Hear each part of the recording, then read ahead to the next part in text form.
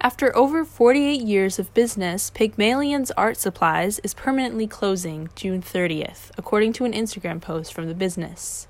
The post states the business is closing because the rent costs have become too much, and even though it is profitable, it is not enough to keep the store afloat.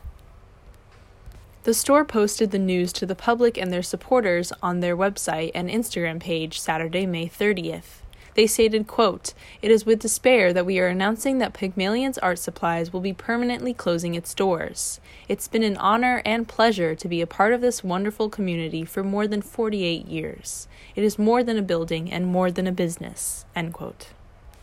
Owner Nancy Crenshaw stated in the post, quote, "Personally, I have learned and grown a lot here. This place and the community that walked through the doors will always have a spot in my heart.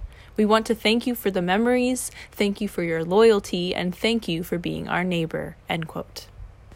The projected date for closing is said to be June 30th, according to Crenshaw, and beginning Monday, June 1st, all merchandise will be 35% off, which may increase in the coming weeks. Customers are asked to socially distance from each other when possible and wear face masks in the store.